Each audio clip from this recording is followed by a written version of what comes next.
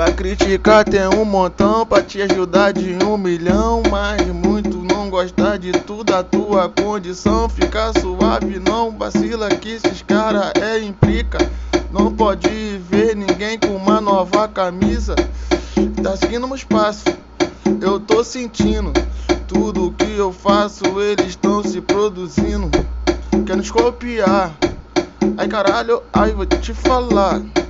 Fica de boa, fica tranquilo, sou melhor que ninguém, só quero dar um futuro melhor pro meu filho. Eu sei que eu já errei, eu sei que eu sou vacilão, eu sei que eu sou merda, mas eu vou vencer a miséria. Vizinho fica puto, fica se perguntando, imagina se eu fazer uma casa de cima andar, caralho, como ele vai ficar?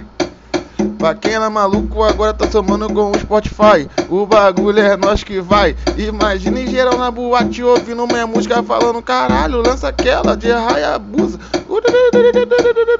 Senta, senta, senta, senta, senta. Novinha, tu quer sentar? Hoje eu vou te tacar. Então quica e rebola, mexendo pra lá pra cá. Eu vi urubu no céu, pensei que era um macaco. Ai, ai, ai caralho, ai, ai, ai caralho. Tu sabe que eu sou de raça, nós é descolado. Ela senta, ela quica em cima da minha pica. Mete o pau nessa ladrona, mete o pau nessa ladrona. Ela quica, ela senta e quebrou a minha cama.